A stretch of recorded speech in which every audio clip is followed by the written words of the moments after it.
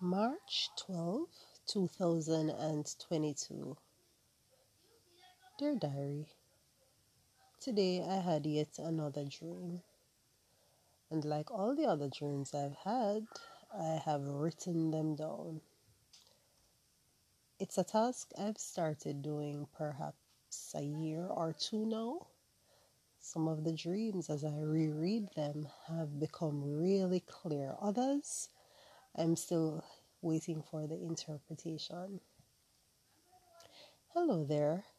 This is Michelle. I want to welcome you to yet another episode of the podcast from the pages of my diary. And today I want to talk with you a little bit about dreams. Now, if I should ask you, are you a dreamer? I know that I would get very many responses. But the question I want to ask today is, what do you do with your dreams when you get them? Because I've often had dreams and I've found some of them quite interesting, perhaps because of the repetitive nature of those dreams, I've often been on the hunt to figure out what those dreams have meant. And I'd love to share some of the things that I have come up with so that you can implement these if you have not yet done them. And if you have found something useful that I haven't mentioned here, I would love to hear from you what that thing is.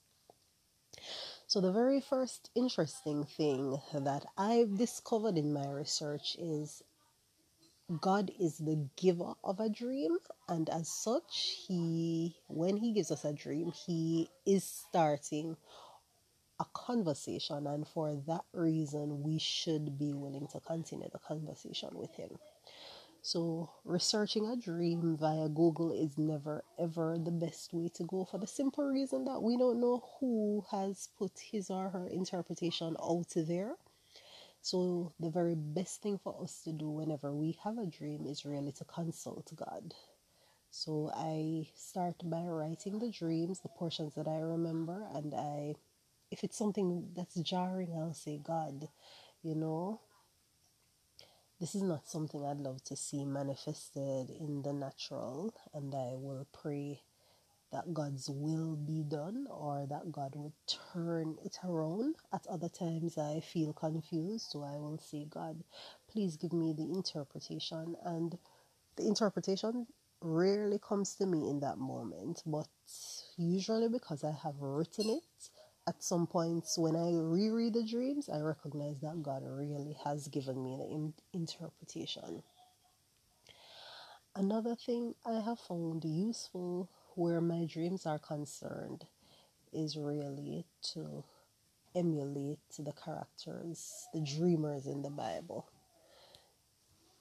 Joseph was a dreamer and he had very many dreams about himself, many of which did not happen until very late in his life. So I recognize that even if I do not see the fulfillment of a dream, I should practice patience and obedience in the meantime. That's what I gather from David's life. And then from Daniel, I recognize that Daniel had his own dreams, but Daniel was often called on to to interpret the dream of others.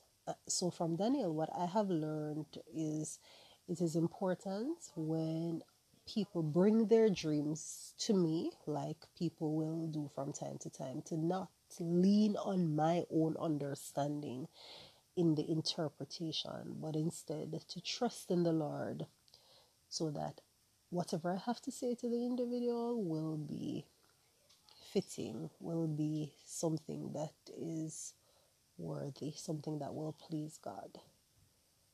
And the final thing I want to say is where dreams are concerned, I recognize that even if a dream has other characters in it, I shouldn't necessarily assume that the dream is about that person.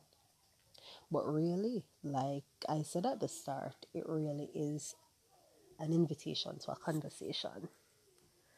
So, how do you approach dreams? I'd love to hear from you.